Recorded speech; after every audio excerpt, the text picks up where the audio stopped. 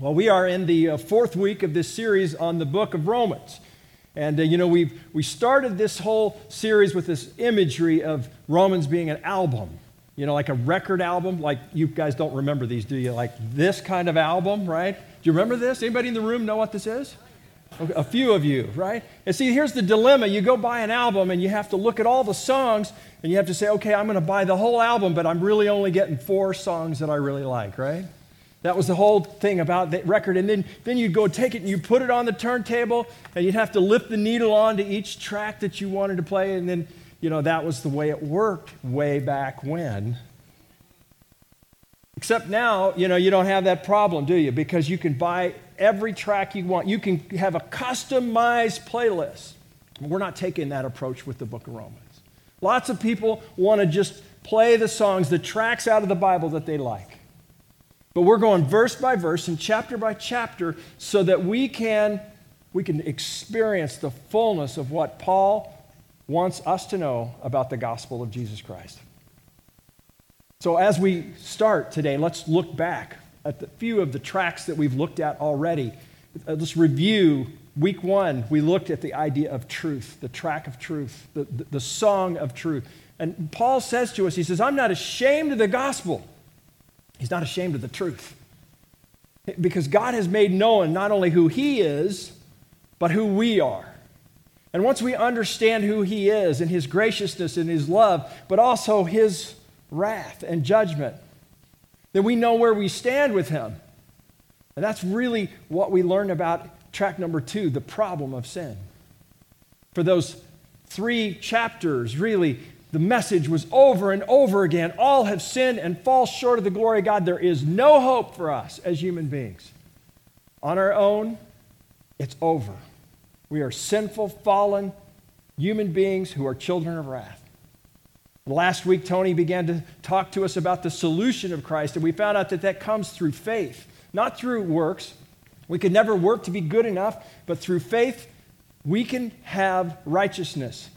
Faith, not in faith, though, not just like have faith. It's faith in a person, Jesus Christ.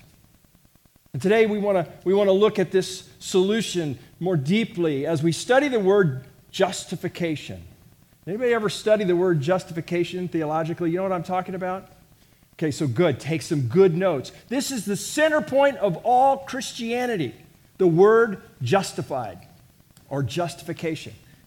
Now, what we want to do is we're going to look at Paul's chapter 5 of Paul's book of Romans, and if you'll follow along with me in your outline, because we're going to be looking at verse by verse throughout this amazing, most important, probably book of the Bible, some people say, and most important chapter in Romans, chapter 5. It begins in chapter 1.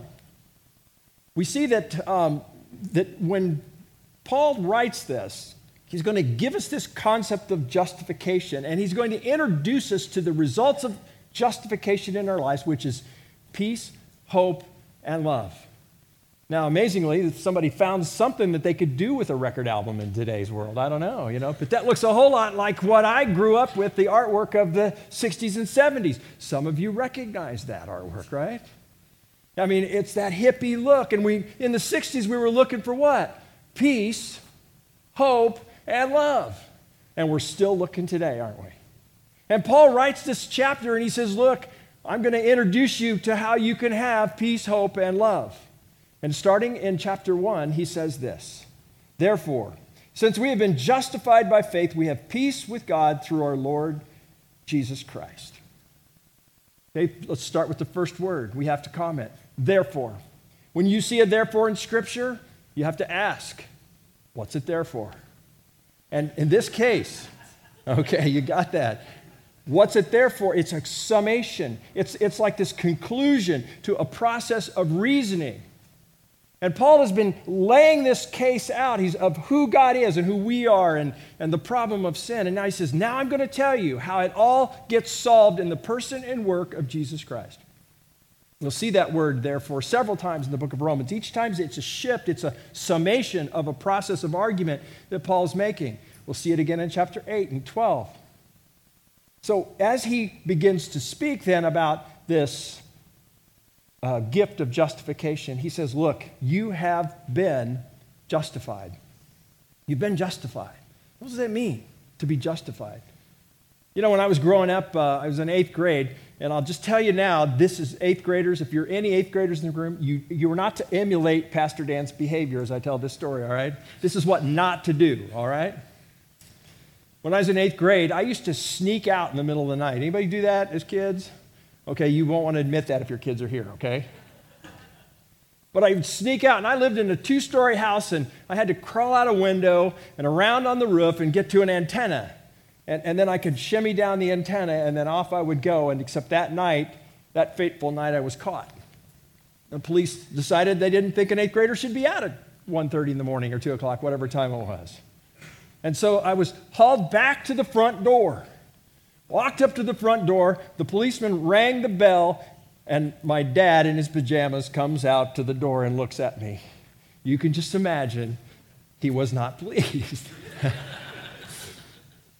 Like, how did that happen? He looked at me and he said, well, what do you have to say for yourself? I said, nothing. And he said, well, how can you justify this behavior? And of course, I could say nothing because I couldn't justify my behavior. I'd been caught red-handed.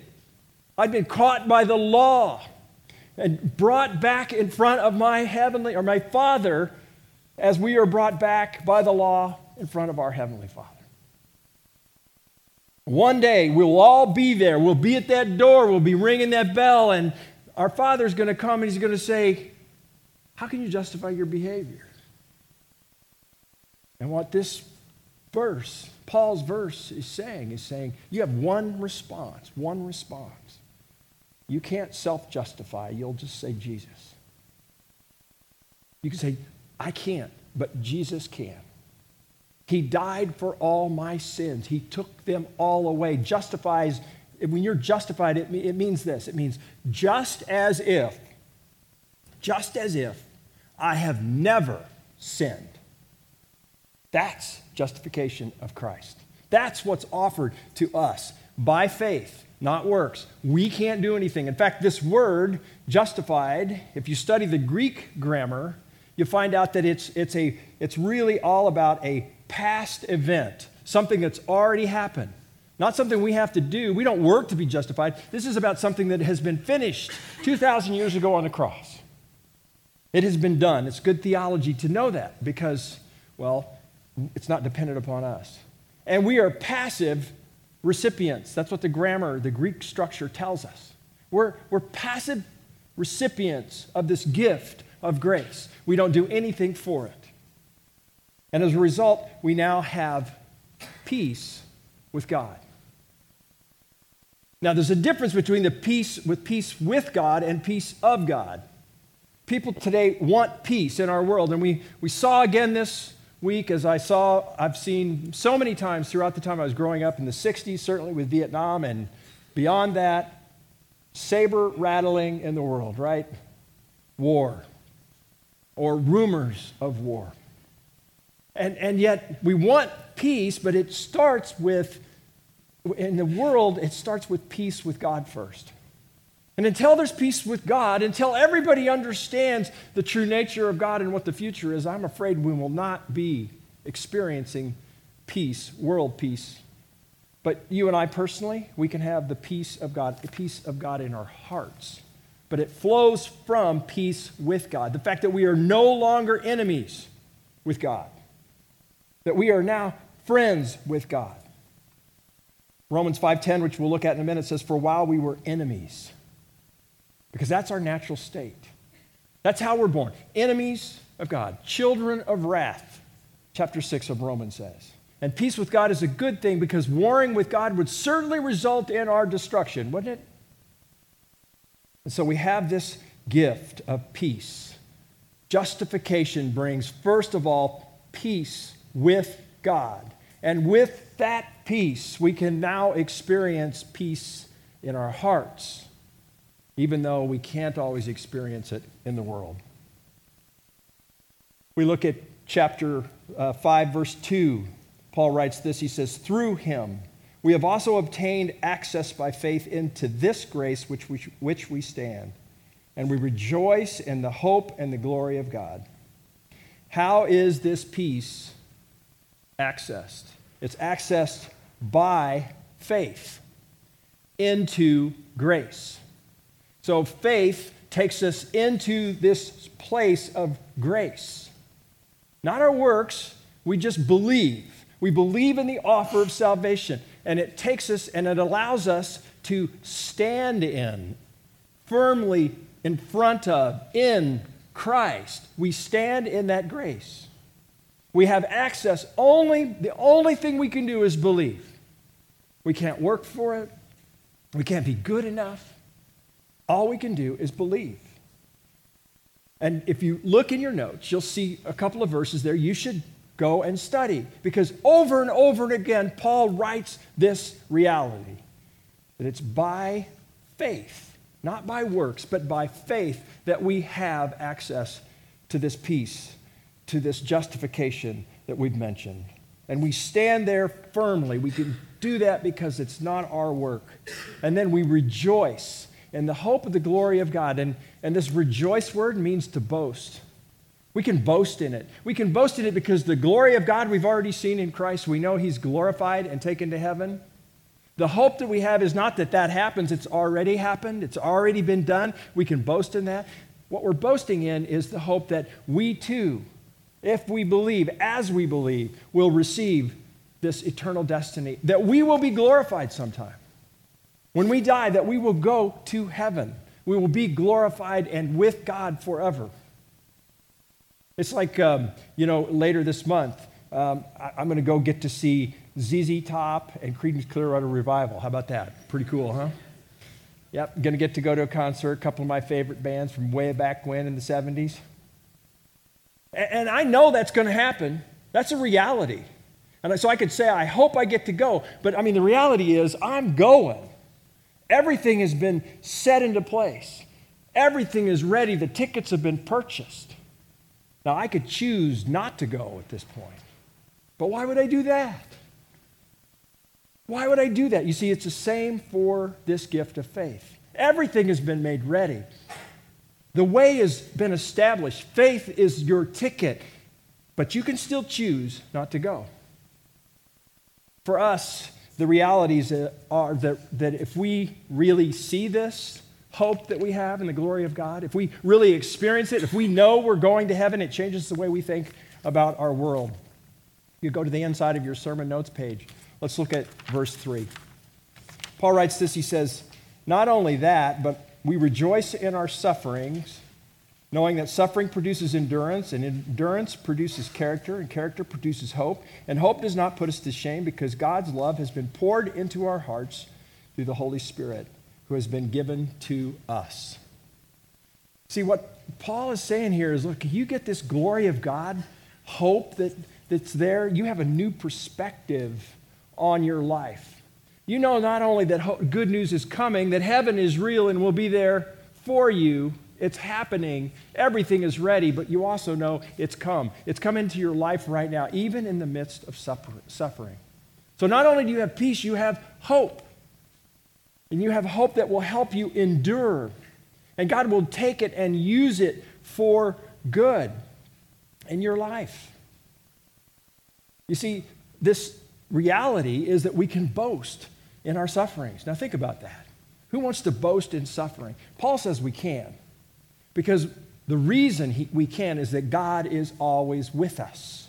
He's always there. He has poured himself into our lives. And he can use this suffering, this difficulty, this pressure that we're put under. That's what the word suffer means. It means to be put under pressure. And you know what happens? When you put something under pressure, whatever's inside comes out. Like, have you ever walked up to your sink, on a hot day and squeezed the sponge after it's been sitting there for a couple of days? Well, it comes out.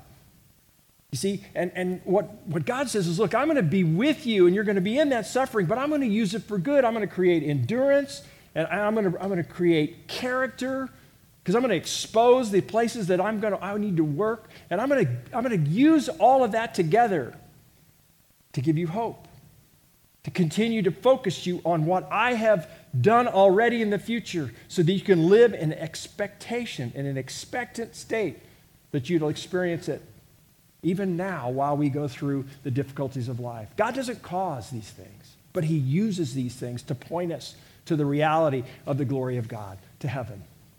And at the same time, he forms our character as he does that. So the coolest part, though, for me is that Paul writes, God's love then gets poured into us. It's poured into our hearts. That he changes, he gives us a new heart of flesh instead of stone. And he does that through the power of the Holy Spirit. And that gives us this capacity and power to face day to day the issues and challenges that we all face. So we have peace, right? We have peace. We're justified. We have peace with God. Now we have hope in the future that sustains us in the present. And we now see the word love as God pours his love into our lives. Let's look at the next section, starting with verse 6.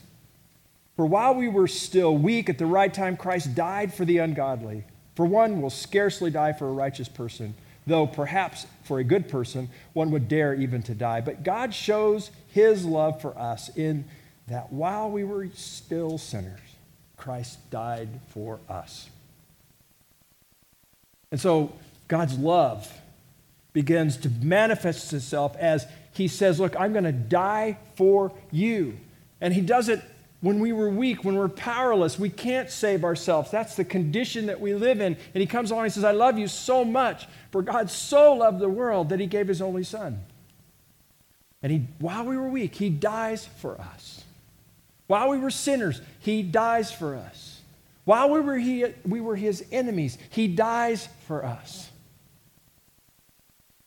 And surely for a righteous guy, somebody might die. As soldiers have so graciously given their lives for our freedoms. But for ungodly, sinner, who are enemies, we would die.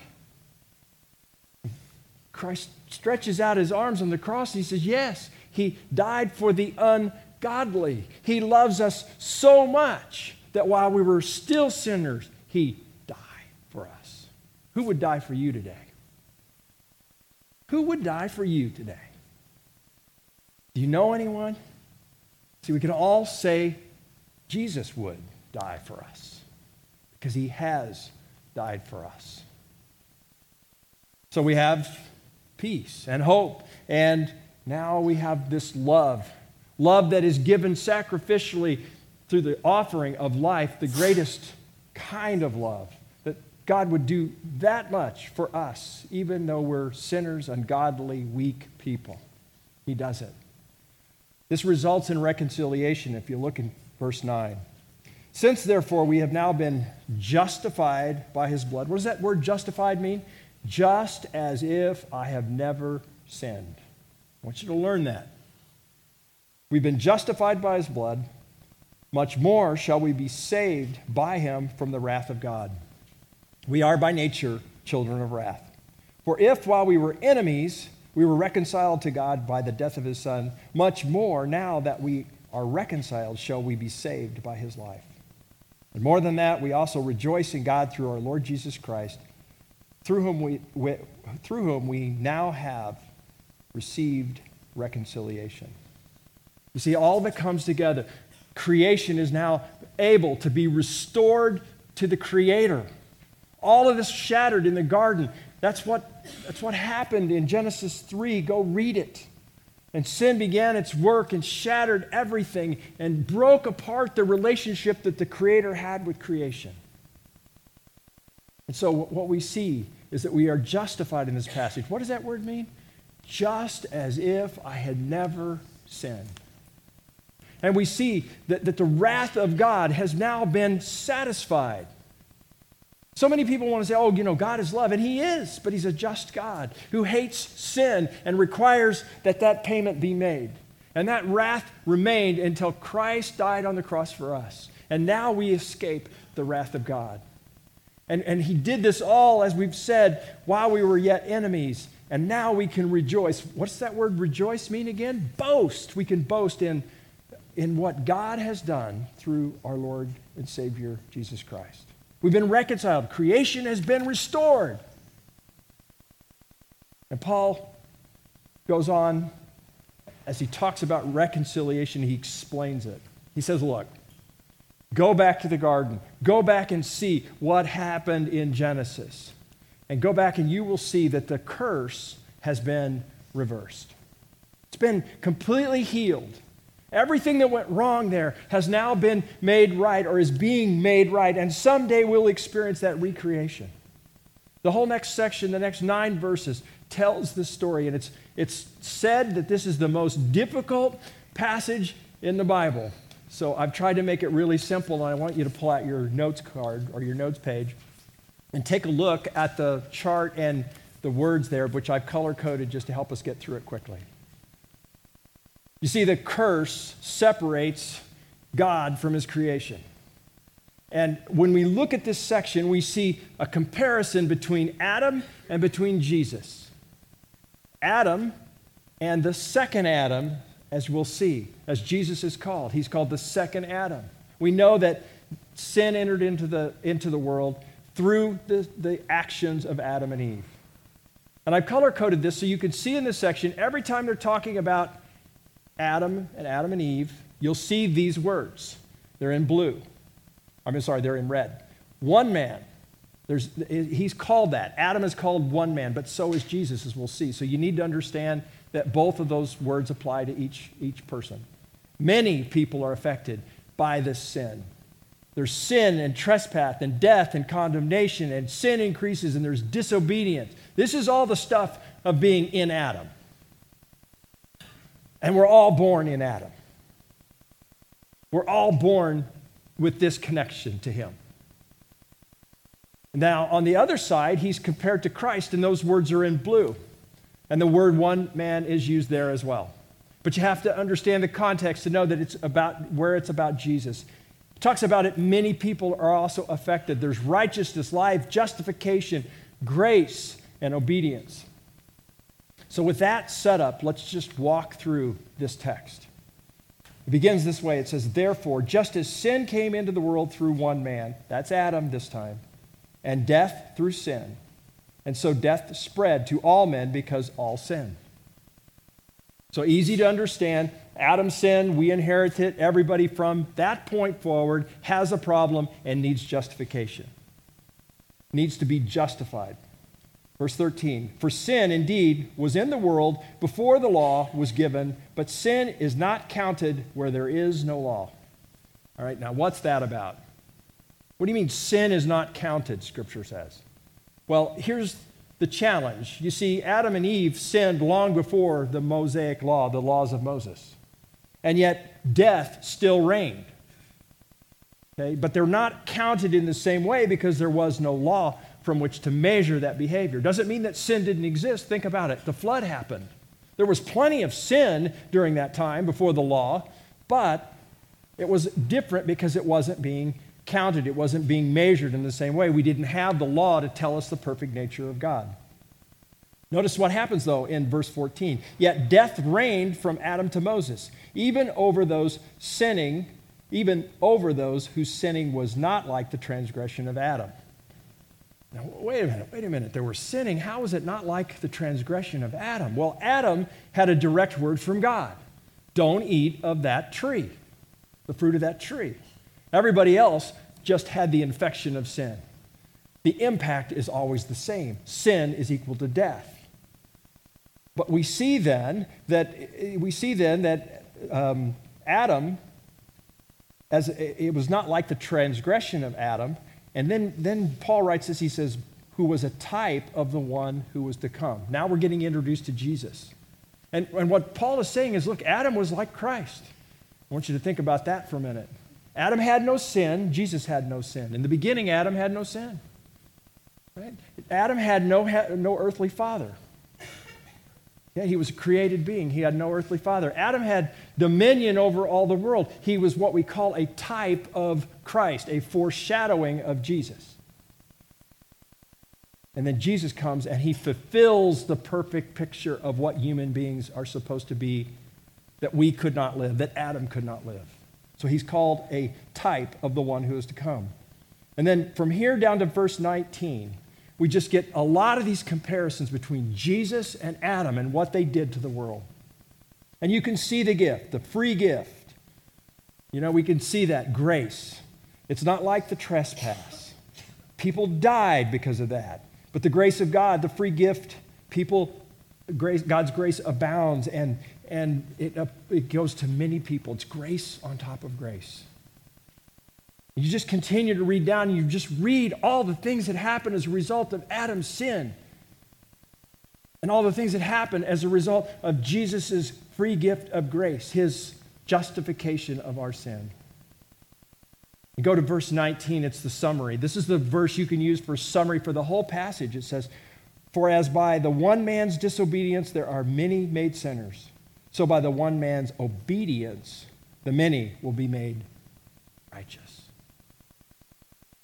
Reconciled, righteous people because of what Christ did. And it all comes and flows from this curse in the garden that God knew of and began his healing process, his healing plan, all the way back in Genesis chapter 3. And now Paul's saying it happened. Verse 20 is a little bit of confusing verse. It says, "Now the law came in to increase the trespass, but where sin increased, grace abounded all the more." And what happened when the law came, it's not that sin increased, that people sinned more, but they were aware of it. Because what the law does, the function of the law, it's a mirror. When we look at it, it shows us we have a problem. And when the law came, of course, people could see more of the glory of God. They could see their sin. And it concludes with these amazing words, "So that as sin reigned in death, grace also might reign through the righteousness leading to eternal life through Jesus Christ our Lord." This is what it means to be justified. Are you justified? Have you been made just as if you had never sinned? These words from our church's website, they're very important. And they point to the centrality of this gift called justification. Look what they say. They say, Holy Scripture sums up all of its teachings. Everything that the Holy Scripture, the Bible teaches is summed up. The teaching about his love and salvation and faith as the only way. It's summed up in the article of justification, in the teaching of justification that we've talked about this morning. This is central and foundation to our faith. If we don't grasp it, we don't get it. Now, my prayer is that everyone in this room has received this gift and understands this gift. These words are very instructive to me, also from the same article of faith that I referenced earlier on our website. He justifies, that is, God justifies. He accounts as righteous all those who do what? Believe, accept, and rely on the fact that for Christ's sake their sins are forgiven. Do you believe it? If you do, say amen. Amen. Amen. Do you accept it? Do you accept it? Can I get an amen? Amen. You see, to believe it is here. To accept it is here. It's for me. Regardless of your past, regardless of what you've done wrong, regardless of how you struggle today, you accept the reality that this justification is for you. And you rely on it because there's nothing else to rely on. This is the gift of justification that we celebrate today, that we've learned about today. This is the gift that gives us peace and hope and love. This is the gift that when we stand in front of God someday, that will allow us to say, when God says, how do you account for your behavior? How do you justify your behavior? We will say simply one word. We'll say Jesus. And God will go, yes. Because that's the plan I have to make you righteous, to make you just as if you have never sinned. Let's pray. Father, thank you for this gift. The blessings, the powerful blessings that you give us through the gift of your word, that we have been justified, made just as if we have never sinned. Let that be real in our lives. Let us accept and rely on that gift. And let us receive that gift now as we receive the Lord's Supper. We pray these things in Jesus' name. Amen.